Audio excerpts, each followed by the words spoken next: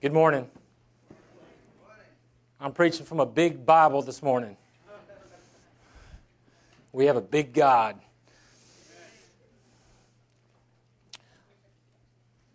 I'd like to open in prayer.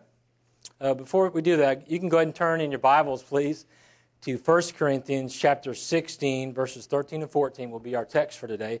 1 Corinthians 16, 13 and 14, marching orders for tender warriors. And I'm going to open up in prayer this morning with a Puritan prayer from the Valley of Vision. I really feel like I need this, and I think it'll be helpful. Let's pray.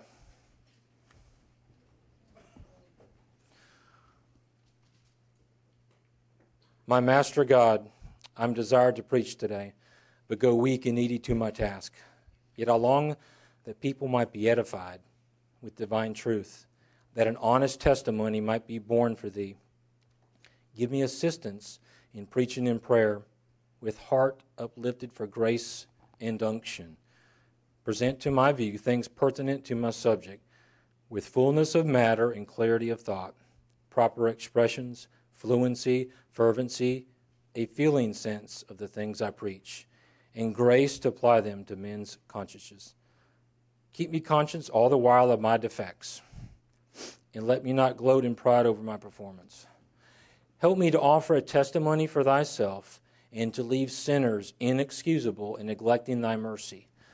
Give me freedom to open the sorrow of thy people, and to set before them comforting considerations. Attend with power the truth preached, and awaken the attention of my slothful audience. May thy people be refreshed, melted, convicted, comforted, and help me to use the strongest arguments drawn from Christ's incarnation and sufferings, that men might be made holy.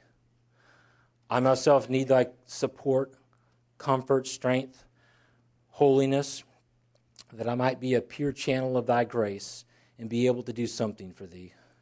Give me then refreshment among thy people, and help me not to treat excellent matter in a defective way, or bear a broken testimony to so worthy a Redeemer, or be harsh in treating of Christ's death, its design and end, from lack of warmth and fervency. And keep me in tune with thee as I do this work. In Jesus' name, amen. Not only am I preaching from a big Bible this morning, I'm preaching from the NASB for the first time in my life, so I look forward to that, and that ought to be helpful to some of y'all. I'm going to miss preaching from my New King James. I say New King Jimmy. Marching orders for tender warriors. Be on the alert. Stand firm in the faith. Act like men. Be strong. Let all that you do be done in love. The application of our biblical text can fortify everybody, especially men, to be the leaders that our families, church, community, country, and even the world urgently needs. And something else. Today's sermon, by applying these 5 commands, we can head off, we can put a hedge against, we can take a preemptive strike against some of these problems that plagued the Corinthian church. I want to quote from some material that our pastor had us men read for a class he taught. And that class was called the Leaders in the Making Practical Theology class. Quote, masculinity in our world is often defined in terms of brute strength, brash independence, material wealth, ruthless power, or romantic charm. But the Bible has a different perspective on what it means to be a real man. Paul, instructing the men of Corinth toward true masculinity, wrote 1 Corinthians chapter 16, verse 13. True masculinity doesn't idolize sports, money, status, or the passing pleasures of this world. The lust of the flesh come naturally to sinners, and any self-indulgent boy can consume himself with his own desires. But a real man does what is hard. He is a fighter. He fights for his Savior's glory, for his own sanctification, and for the spiritual good of those around him, unquote. Here's a very brief historical context for Paul's first letter to the Corinthians. Paul established or planted the Corinthian church on his second missionary journey, and a few years later he received news that there were many problems, serious problems in the church at Corinth. The bottom line problem with the Corinthian church was worldliness. Worldliness. Like much of the evangelical church today, this church is letting the corruptive cultural influences to infiltrate the church. Their immature and shallow understanding of doctrine resulted in their immature and shallow living. They were immature, unloving, and carnal. These ungodly attitudes led to divisions, factions, and cliques. And one of the results of their childishness was charismatic chaos types of so-called worship services. The Corinthians were not. They were not on the alert. They were not standing firm in the faith. They were not acting like men. They were not being strong, and they were not doing everything in love. So to read our text again, Paul wrote, "Be on the alert, stand firm in the faith, act like men, be strong, let all that you do be done in love." These are 5 core commands for Christian character. Yes, these are imperatives or commands. They are not suggestions. The Apostle Paul is like a spiritual 5-star general. However, the tone and terseness of these commands makes this general sound more like a drill sergeant. He is barking out these final marching orders in staccato fashion, snapping these commands out to new recruits in spiritual boot camp. But the Corinthians were not new recruits. Paul had already taught them for a year and a half. They should have been out of boot camp by now. Paul aims to whip these guys into spiritual shape. Why? Because he loves them. According to 1 Corinthians chapter 4, verse 14, 1 Corinthians chapter 4, verse 14, quote, "I do not write these things to shame you, but as beloved children, I admonish you." Paul is their spiritual father. He lovingly rebukes them because he loves them. He breaks them down with the goal of building them up stronger. Paul admonishes or puts into their minds a warning to be watchful. A warning to be watchful. The first command in the NASB says, "Be on the alert." Other Bible versions translate this as, "Be alert, keep alert, stay awake, watch, be watchful, be on your guard, and stay on guard." In this context, the Greek word means to be spiritually awake, spiritually alert, spiritually on guard. Here's a question with respect to this command.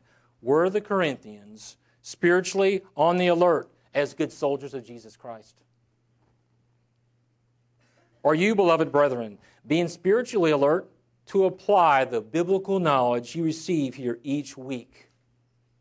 We are so blessed.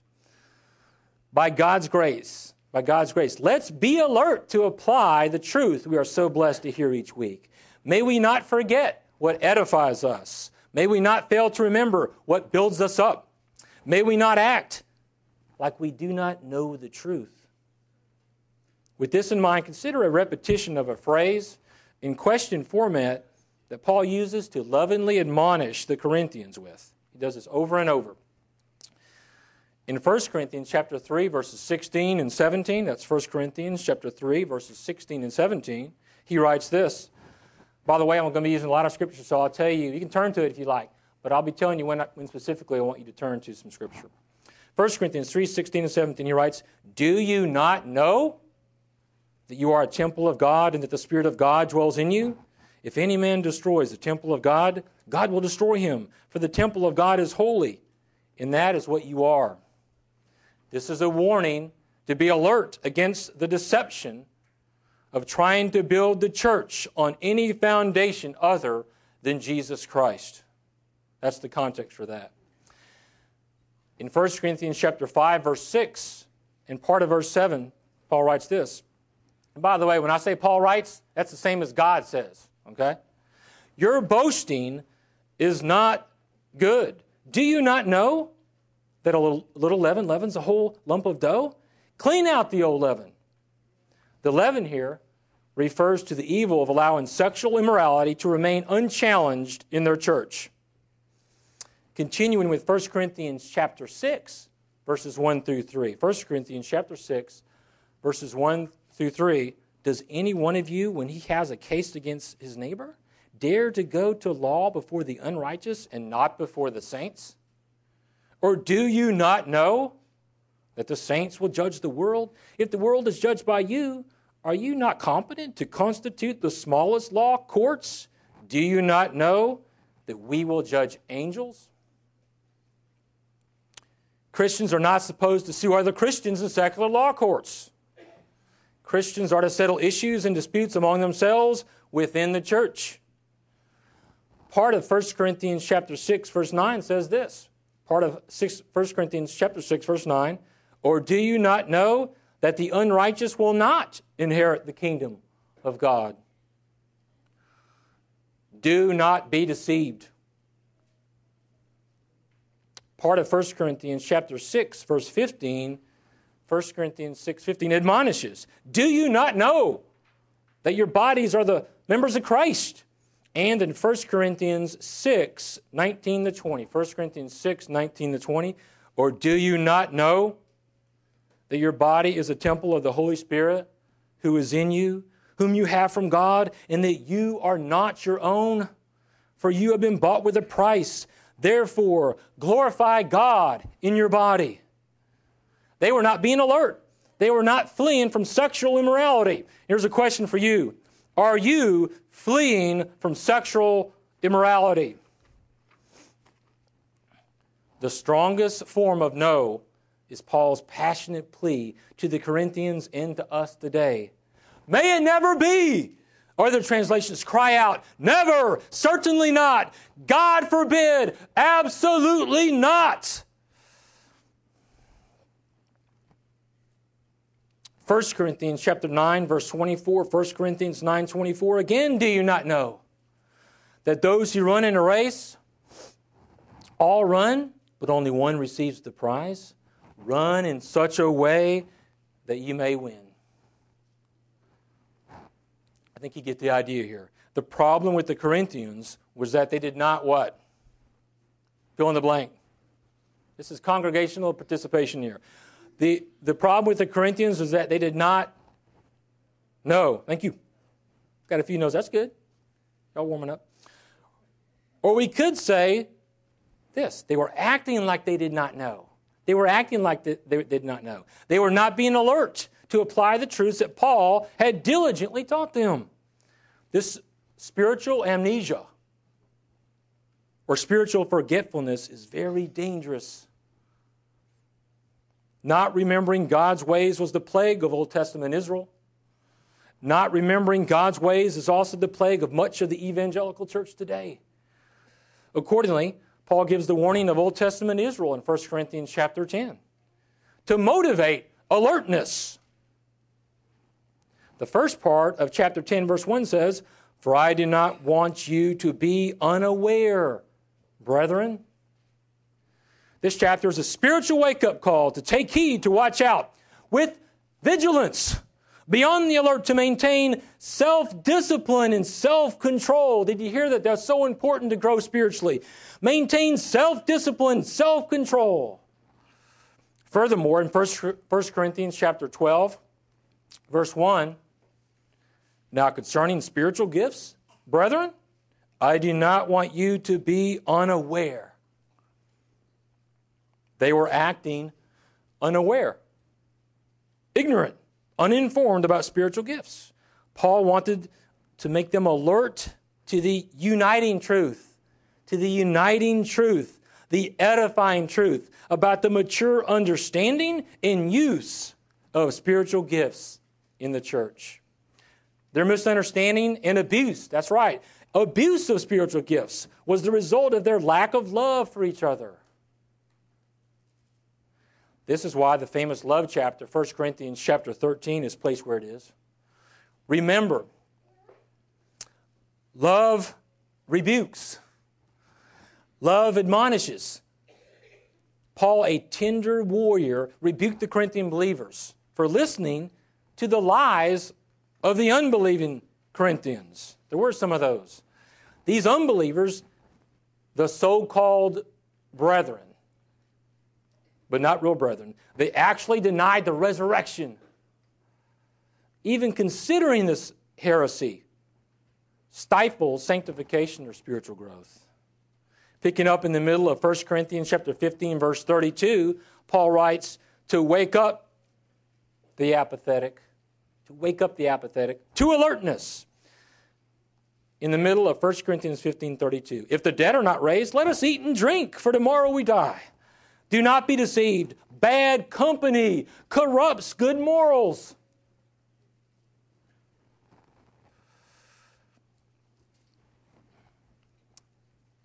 Young people, preteens, teenagers, bad company corrupts good morals. Become sober-minded as you ought, and stop sinning, for some have no knowledge of God. I speak this to your shame. That's the rest of that verse. My New King Jimmy has this for the beginning of verse 34. 1 Corinthians chapter 15, verse 34. Awake to righteousness and do not sin. Don't be spiritually sleepy. Don't be spiritually apathetic. Don't be spiritually lazy. It is very dangerous for you as a Christian soldier to not be vigilant. Don't leave your lookout post. Keep your eyes open to what is going on around you. Be on your guard as a good soldier of Jesus Christ. Be watchful as a warrior. We must be on the alert. Be on the alert. Be on the spiritual alert. Be spiritually on your guard. Be watchful. Be vigilant. Be vigilant for what? Be vigilant for what? 1 Peter chapter 5, verse 8 tells us in 1 Peter 5:8, be of sober spirit. Be on the alert. Our adversary, the devil, prowls around like a roaring lion, seeking someone to devour. How do we resist Satan? The next part of 1 Peter chapter 5, verse 9 provides the answer. But resist him firm in your faith. Here's a word of caution. We don't attack Satan. We don't rebuke Satan. That is not biblical, and it is actually foolish. That is what many charismatics recommend. What should we do? We first watch out. There's a lot of things, but we first watch out for the wicked one in his wily ways. We resist Satan with Scripture. This is what Jesus did in Matthew chapter 4. We resist that liar, the devil, with the truth of God's Word. We resist Satan by standing firm on the promises of the Bible. We faithfully resist the devil and his demons by standing steadfast, by standing firm on the immovable, solid foundation of the Bible. James chapter 4, verse 7, James 4:7 equips us with this truth. Submit therefore to God, resist the devil, and he will flee from you. As good soldiers, we must submit or line up under our commander, God Almighty, to experience this victory. Even though we are on, listen to this, even though we are on the alert for the deceiver, the devil, our focus must be on God. Accordingly, the first part of James chapter 4, verse 8, the first part of James 4, verse 8 says, draw near to God and he will draw near to you. Both Peter and James teach us that God gives strengthening grace. That ought to be a part of your vocabulary as a side note. Strengthening grace. God gives strengthening grace to us as we humble ourselves under his mighty hand. And as I said before, sometimes our problem is that we don't get low enough. We need to get low and get under his mighty hand so that he can lift us up. And we need to be clothed with humility. In addition to being on the alert for Satan, we should be on alert or watchful for temptation. I'm still on the first command, and I'm breaking that down. We need to be on the alert or watchful for temptation. Remember what Jesus told his closest three disciples in the Garden of Gethsemane in Matthew chapter 26:41. Matthew 26:41. Keep watching and praying that you may not enter into temptation. The spirit is willing, but the flesh is weak. We need to be alert to areas where we can be tempted. This is connected with Satan's temptations toward us. We must see the schemes of Satan that are trying to snare us. Men, especially in areas that we are particularly vulnerable. Satan knows these weak areas in your defense, and he will target these areas with his flaming arrows.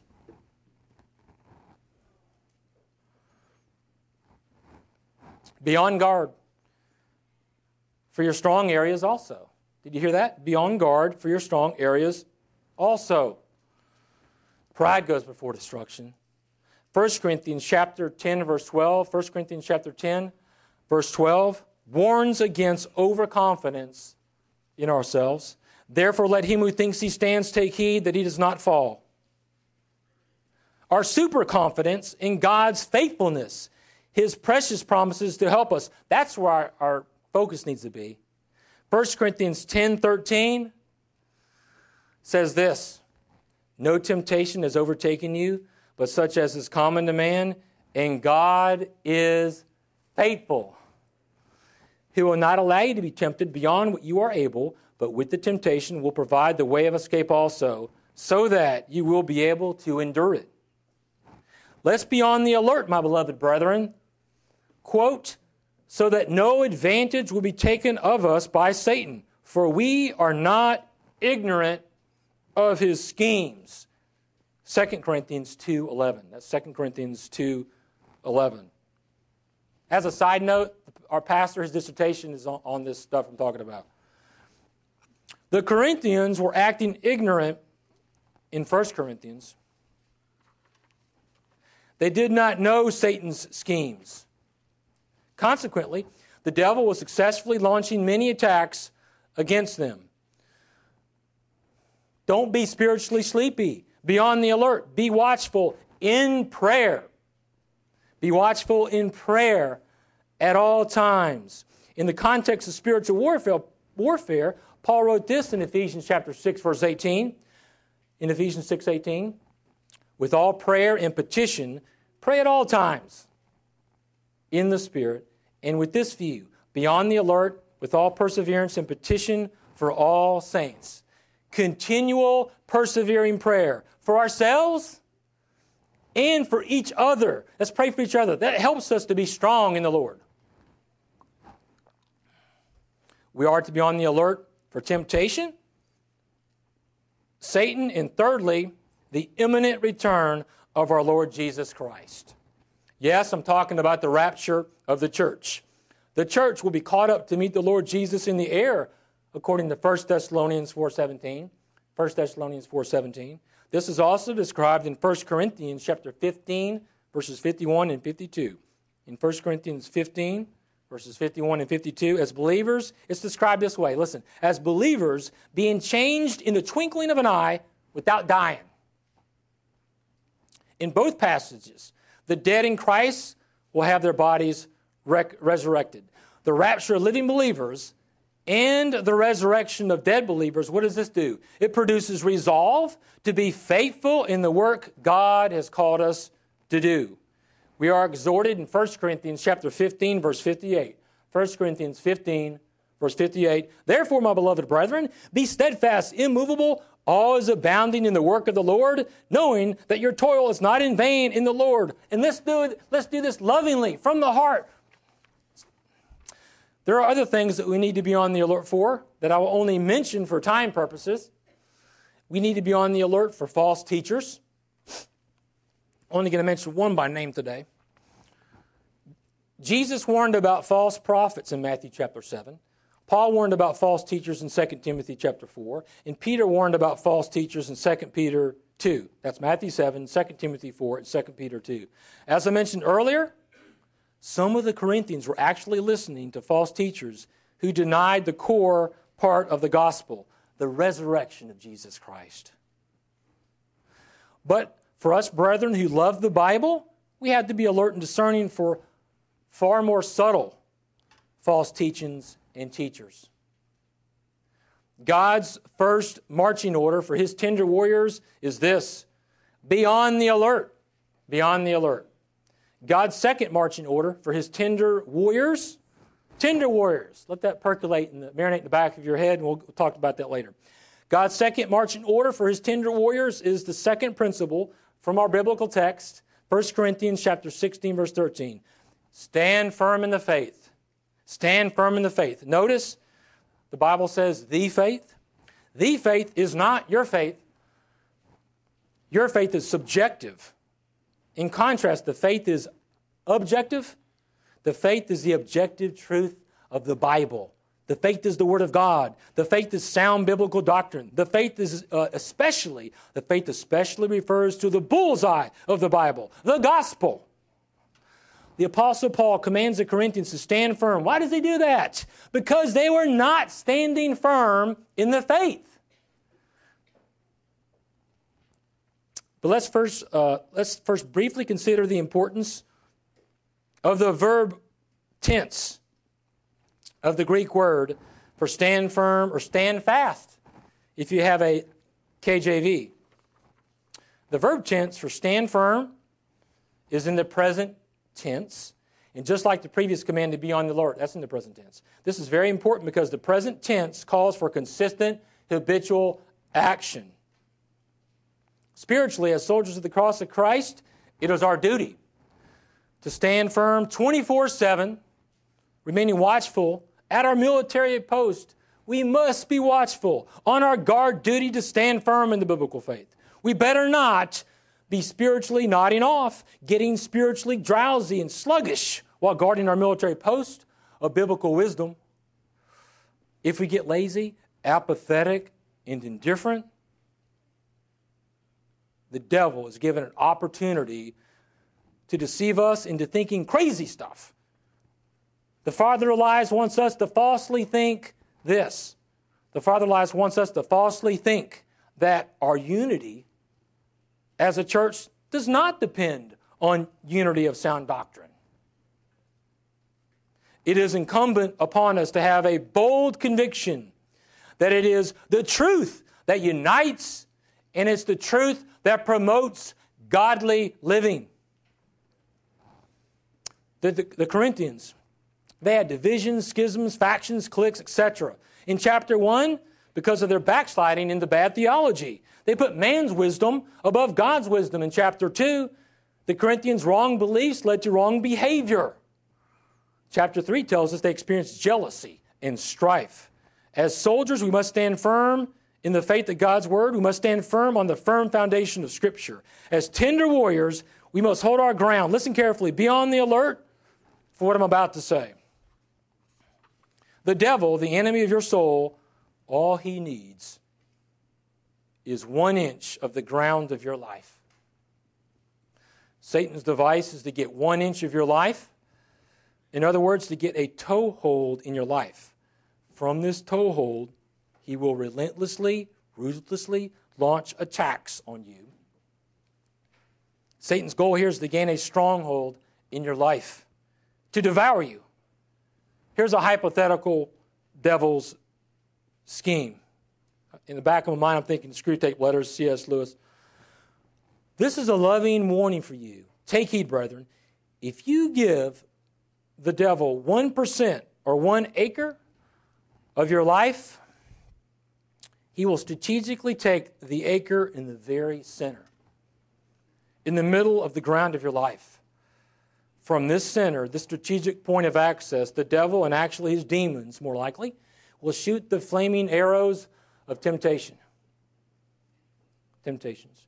1% may not sound like a lot, may not sound like much, but we better not forget what the Corinthians foolishly acted like they forgot in 1 Corinthians chapter 5, verse 6. In 1 Corinthians 5, 6. This verse is used again. By the way, I'm going to use a lot of the verses twice today, a little unusual. This verse is used again to alert us to the point I'm making. Quote, your boasting is not good. Do you not know that a little leaven leavens the whole lump of dough?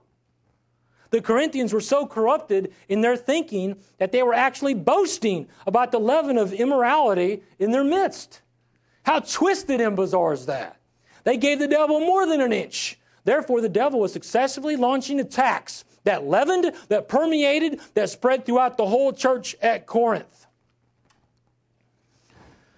The solution for them was to mortify sin, to kill this sin, because this type of sin was killing their congregation.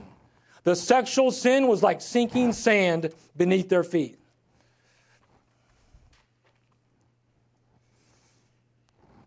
So Paul gives the glorious solution. He tells them to clean out this leaven, the sin of malice and wickedness. He tells them to celebrate Christ with the unleavened bread of sincerity and truth. How does this relate to the so-called evangelical church today? Much of the contemporary church today is not standing firm in the faith of God's truth. Many professing Christians have unwittingly, unknowingly, given up much more than 1 inch of spiritual ground to their adversary, the devil. I've never had to mention the devil or Satan so much in a sermon. Hopefully I never have to do this again.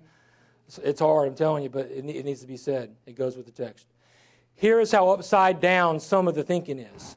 Some so-called evangelicals boast about vagueness, boast about not being clear.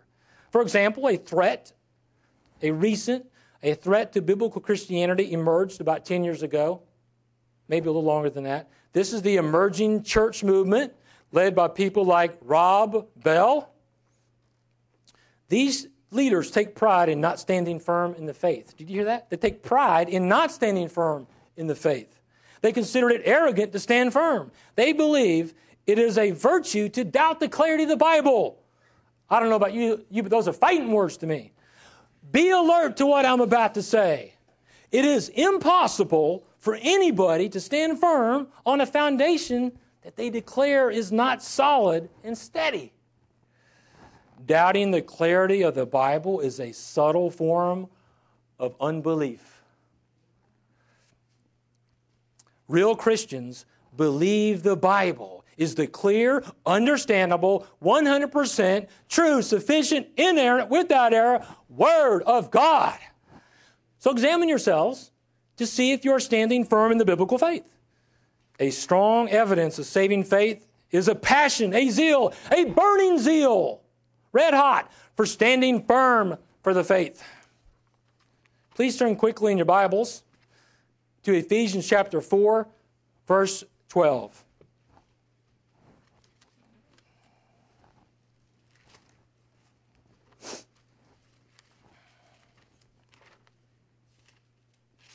I'm going to read Ephesians chapter 4, verses 12 through 16. And one thing interesting about Ephesians 4, 12 through 16 is that this section of Scripture, it actually touches on all 5 of the commands, all 5 of the marching orders that I'm talking about today. I'm not going to tell you what they are. That's actually going to be a homework assignment. But I'm going to read this. And the context is this. Jesus Christ has gifted men to be pastors and teachers. That's at the tail end of verse 11, and I'm picking up in verse 12.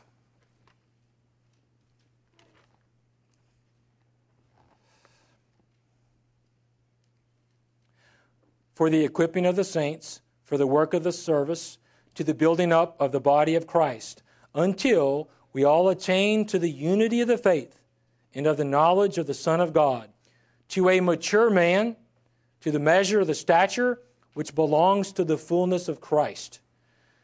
As a result, we are no longer to be children, tossed here and there by waves and carried about by every wind of doctrine, by the trickery of men, by craftiness and deceitful scheming.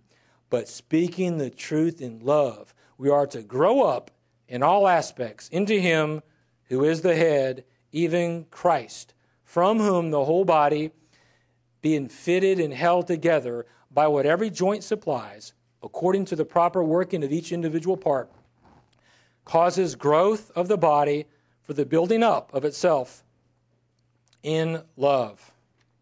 Again, as a homework assignment, go back and look and see. All 5 of these commands we're talking about will be touched on. And while I'm talking about homework assignments, I'm going to give you another one. I know it sounds crazy. I'd like you to read the whole book of Corinthians.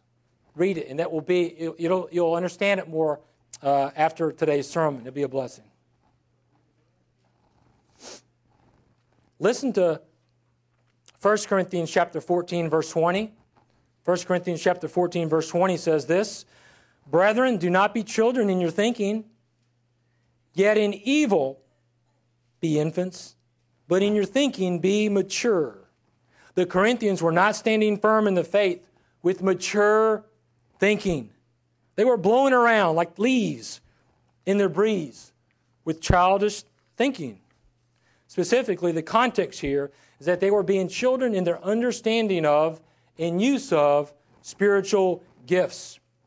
The result was disunity in the church, an unloving church, and so-called worship services filled, like I said earlier, with charismatic chaos. It was out of control. Our second command or marching order is, as I'm talking about, stand firm in the faith. 1 Corinthians chapter 12 teaches us this. 1 Corinthians chapter 12 teaches us that the Holy Spirit sovereignly gives spiritual gifts for the building up of the body of Christ, the church. And we show love toward each other as we serve each other here at Calvary Baptist Church. Here's a heart-probing question for each person listening to this sermon. Ask yourself this question. Am I lovingly using my spiritual gift or gifts to serve my brethren here at Calvary Baptist Church? If not, why not? The Corinthians were not standing firm in the deeper truths that the Apostle Paul taught them. He explains this in 1 Corinthians chapter 3, verses 1 through 3. In 1 Corinthians chapter 3, verses 1 through 3, they were spiritual babies, still only capable of drinking the milk, the ABCs of God's Word. They desperately needed to stand firm to grow in spiritual maturity.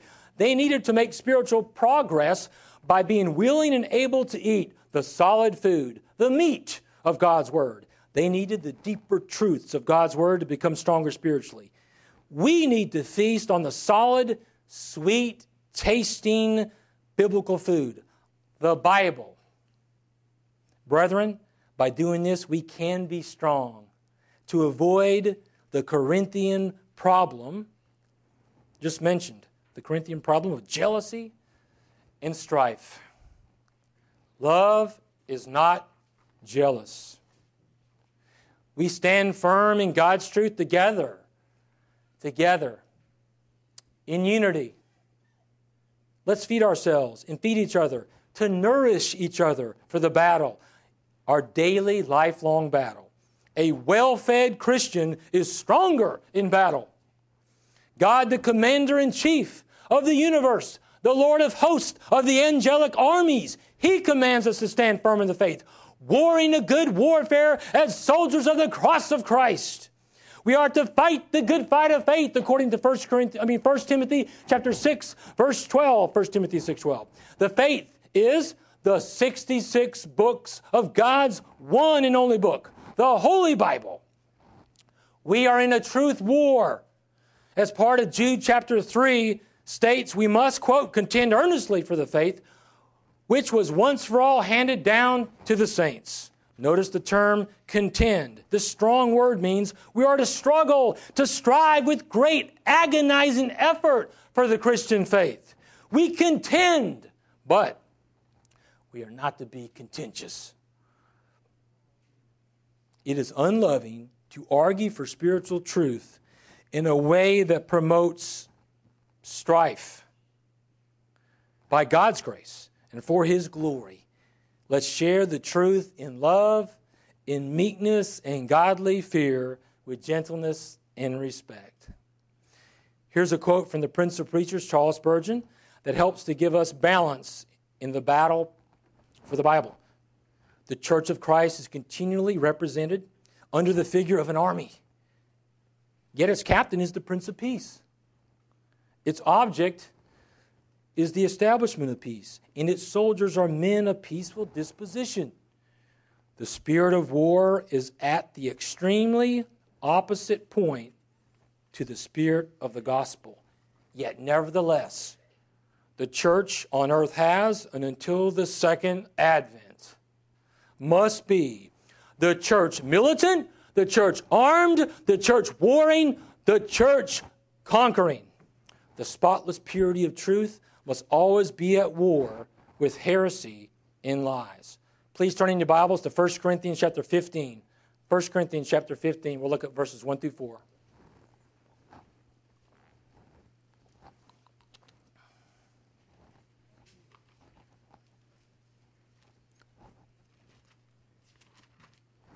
First Corinthians chapter 15, verses 1 through 4. Most of all, strong soldiers must stand firm in the biblical gospel.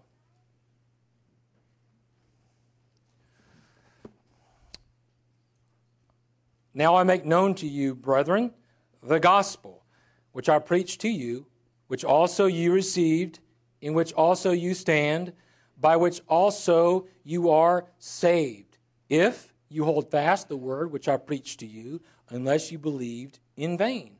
For I delivered to you, as of first importance, what I also received, that Christ died for our sins according to the Scriptures, and that he was buried, and that he was raised on the third day according to the Scriptures. Please be alert to the huge fact in verse 1. Dear brethren, as Christians, we stand in the gospel. We stand in the gospel. Verse 2 informs us that this gospel saves us. Verses 3 and 4 hone in on the heart of the gospel. The heart of the gospel is the death, burial, and resurrection of Jesus Christ for our sins, believers' sins. Many of the Corinthians were Christians. I think back to chapter 1, they're called saints. Many of the Corinthians were Christians, but they were backslidden. True Christians will hold fast or firmly to the word of the gospel preached to them. You'll keep on believing the gospel to the day you die or to the day you're raptured, if that happens. Notice the word if in verse 2. If you depart from the faith of the gospel, you will demonstrate that you have believed in vain. To believe in vain means to not biblically believe unto salvation. To believe in vain is to express a false profession. Believing in vain is head knowledge, which is very important. Head knowledge only, though. Believing in vain is head knowledge only concerning the death, burial, and resurrection of Jesus Christ. Head knowledge without believing in your heart unto righteousness is a non-saving, so-called faith. That's a dead faith. By God's saving grace, you must repent of sin and commit to submit to the lordship of Jesus Christ.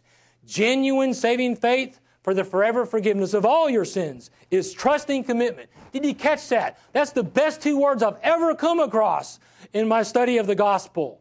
Trusting, you keep on doing it, trusting commitment to Jesus as Savior from sin's penalty and the Lord of your life.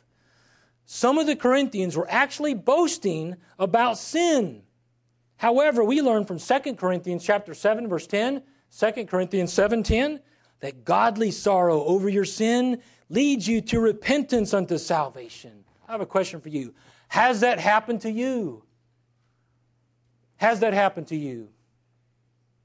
I want to equip you with just one more cross-reference for standing firm in the faith before marching onwards to the third command.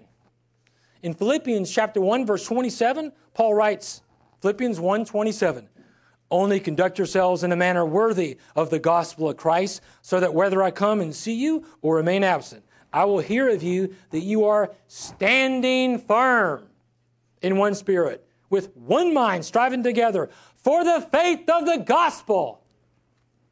With integrity, may we continue to strive together for the faith of the gospel here at Calvary Baptist Church. I believe we're doing that. That's one of the reasons I'm here with my family. Be on the alert. Stand firm in the faith. Act like men. Be strong. Let all that you do be done in love. The third marching order, the third command, the third principle is act like men. Act like men. My New King Jimmy translates the Greek as be brave. Bible scholars, they define this term as, quote, to conduct oneself in a manly or courageous way, to be brave, to display courage. Accordingly, Other Bible translations say, act like men, or be men of courage. This word could even be translated, play the man, properly understood. The Corinthian church was in a mess because the men were acting like children. They expressed immature and unloving attitudes. 1 Corinthians chapter 13, verse 11, 1 Corinthians chapter 13, verse 11 says this, when I was a child, I used to speak like a child, think like a child, reason like a child. When I became a man, I did away with childish things. Have you put away childish things? I will quote 1 Corinthians chapter 14, verse 20 again. 1 Corinthians 14, 20 again. Because it helps us to understand this third command. Brethren, do not be children in your thinking, yet in evil be infants, but in your thinking be mature. Ladies, don't worry. Our text today is not instructing you to act like men. However, a correct application would be this. It is telling you to be mature, to be brave, to be courageous in your high calling as women. Listen to this explanation of courage from a men's ministry leader and a former college president of a huge college.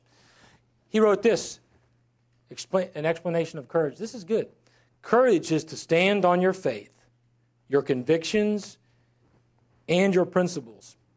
It is to stand for what is right in God's eyes and His Word, even in the face of adversity and peer pressure. It is to lead by standing alone at times and saying no to things that are wrong. It is not an absence of fear, but it is being brave and strong. Courage is fear that has said its prayers. Courage is an evidence of strong conviction and good character. God always linked strength and courage together in Scripture and in His commands to His leaders, unquote. Please turn in your Bibles to Joshua chapter 1, verses 6 through 9. Joshua chapter 1, verses 6 through 9.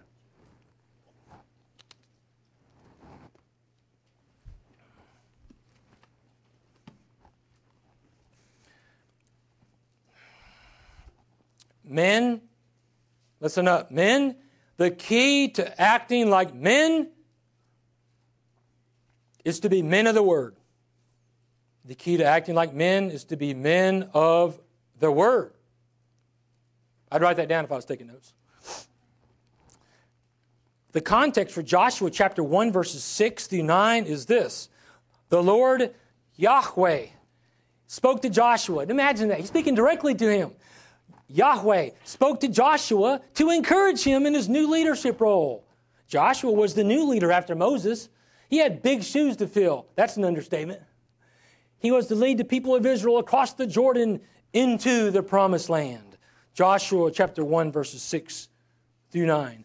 Be strong and courageous, for ye shall give this people possession of the land which I swore to their fathers to give them. Only be strong and very courageous. Be careful to do according to all the law which Moses my servant commanded you.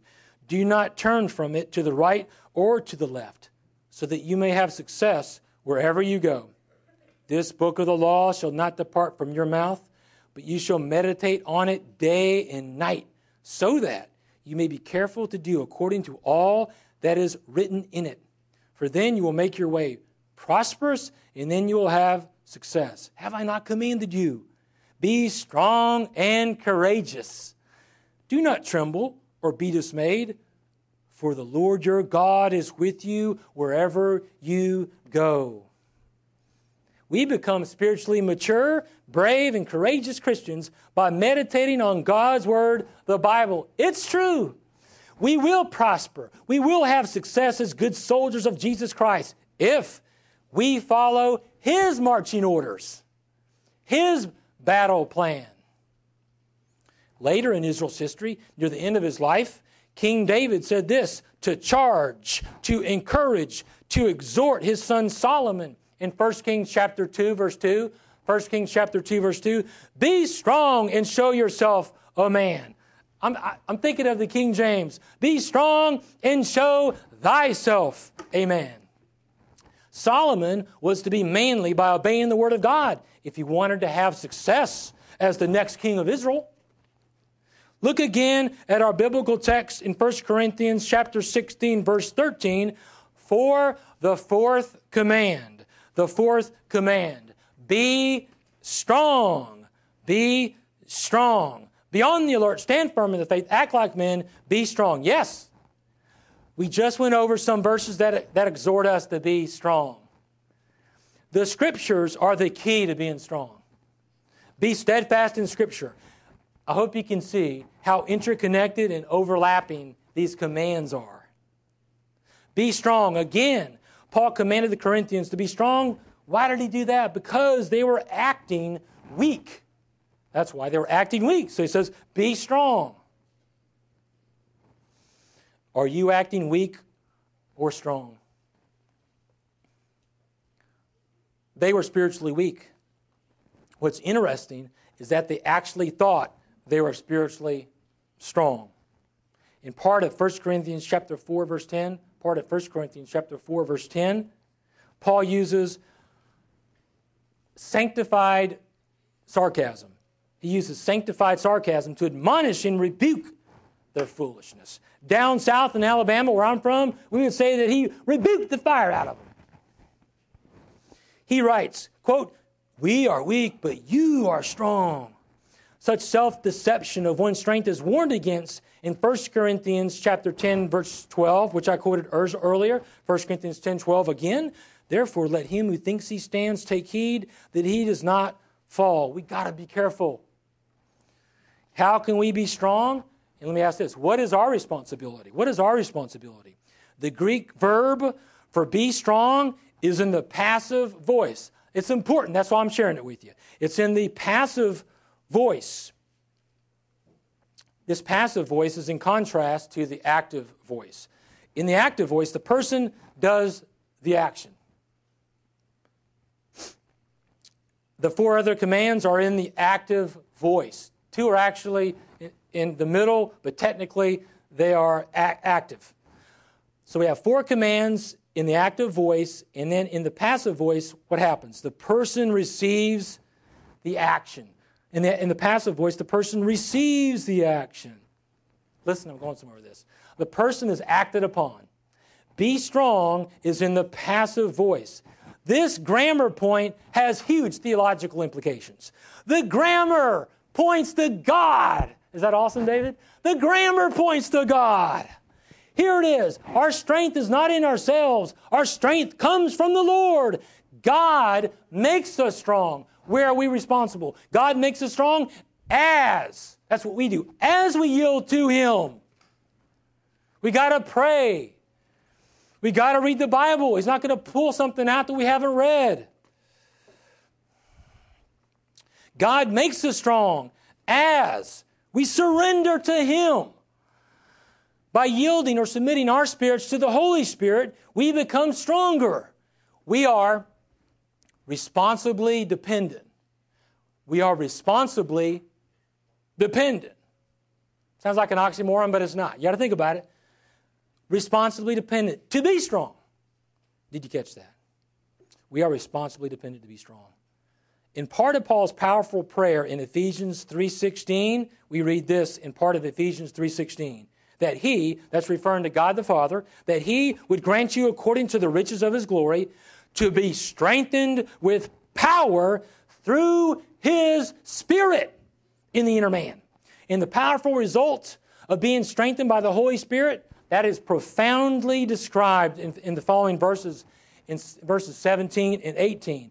And the remarkable result is this: our submission to the Lordship of Jesus Christ and a comprehension, at least a tiny bit, a partial comprehension of His amazing, indescribable love for us. All this results in us being filled with the fullness of God in Ephesians chapter 3, verse 19. Ephesians 3:19. Truly, this fullness of God fortifies us to be faithful as tender warriors in God's great army. Be encouraged, brethren. We can be strengthened. We can be strengthened by God's glorious power. In the middle of another of Paul's powerful prayers, be motivated with Colossians chapter 1, verse 11. Colossians chapter 1, verse 11, quote, strengthened with all power according to his glorious might for the attaining of all steadfastness and patience, joyously. That is, with joy. In 2 Timothy chapter 2, verse 1, 2 Timothy 2:1, Paul writes to encourage Timothy in his pastorate, you therefore, my son, be strong in the grace that is in Christ Jesus. Be strong in the grace. To be strong in God's grace means what? To be empowered by God's grace. We need God's strength to obey God's commands. Finally, be strong in the Lord and in the strength of his might. Put on the full armor of God so that you will be able to stand firm against the schemes of the devil. That's Ephesians chapter 6, verses 10 and 11. Ephesians 6, 10 and 11. It's hard to hold off, but I will. Pastor Bobby will be preaching on this section of Scripture in the near future, so I'm going to save that for him. It's going to be good. Please don't miss that. Marching orders for tender warriors. That's important. The title for the sermon is very important to me. I put a lot of thought into it. Marching orders for tender warriors. That's my summary. That's what I think these two verses mean. What they mean and what God wants us to do with it. Hopefully you can see why I say tender warriors. Have you thought about that? Tender warriors. This is a beautiful balance we walk. 1 Corinthians chapter 16, verse 14, let all that you do be done in love. Since love is patient and bears all things, here's an immediate application for y'all. Hang in there as I will try to end this sermon shortly. Here's a quote from John MacArthur. He says, you got to listen carefully here. Love complements and balances everything. It is the beautiful softening principle. It keeps our firmness from becoming hardness and our strength from becoming domineering. It keeps our maturity gentle and considerate. It keeps our right doctrine from becoming obstinate dogmatism and our right living from becoming smug self-righteousness, unquote. Here's a quote from Warren Wiersbe. Warren Wiersbe writes, but even manliness needs to be balanced with love, lest leadership become dictatorship. Abraham Lincoln was a man of velvet steel. Velvet steel. That is a good image for the Christian to borrow, for true manliness does not exclude tenderness. Let all that we do here at Calvary Baptist Church be done in love. The first part of 1 Peter chapter 4, verse 8, 1 Peter 4:8 instructs us, above all, keep fervent in your love for one another. I will finish by having us read two sections of Scripture. Please turn in your Bibles to 1 John chapter 4, verse 7. I'm going to read 1 John chapter 4, verse 7 through 11.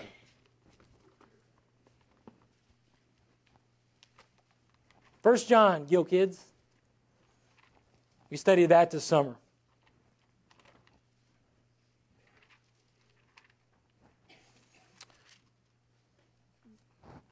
First John chapter 4, 7 through 11.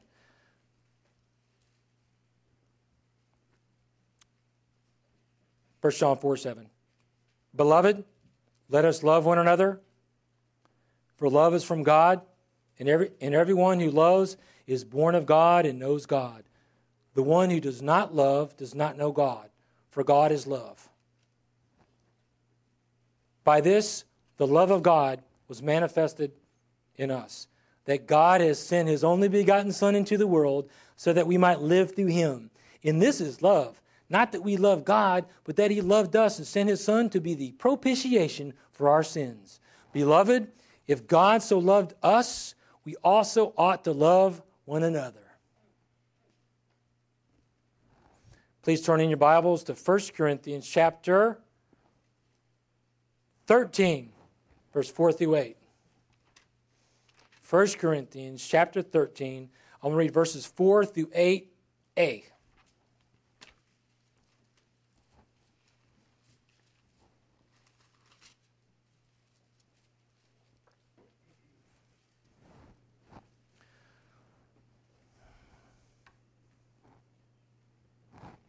1 Corinthians chapter 13, verse 4. Love is patient, love is kind, and is not jealous. Love does not brag and is not arrogant. Love does not act unbecomingly. It does not seek its own, is not provoked, does not take into account a wrong suffered, does not rejoice in unrighteousness, but rejoices with the truth, bears all things, believes all things, hopes all things, endures all things. Love never fails. Let's pray.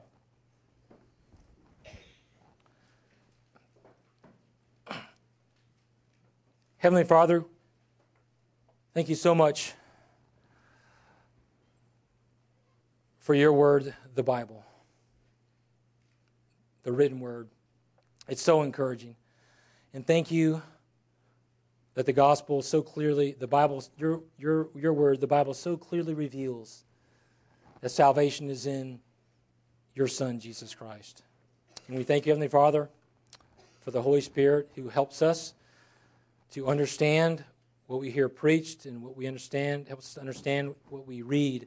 And I pray that we will yield to the Holy Spirit so that the Spirit can make us strong, so we can follow in the footsteps of Jesus for your glory, Heavenly Father. Help us, please help us to apply what we learned today. Help us to be alert, to stand firm in the faith, to act like men, to be mature and courageous. Help us to be strong, and help us to do everything in love. Help us to love each other here with the love of Jesus Christ for your glory. In Jesus' name, amen.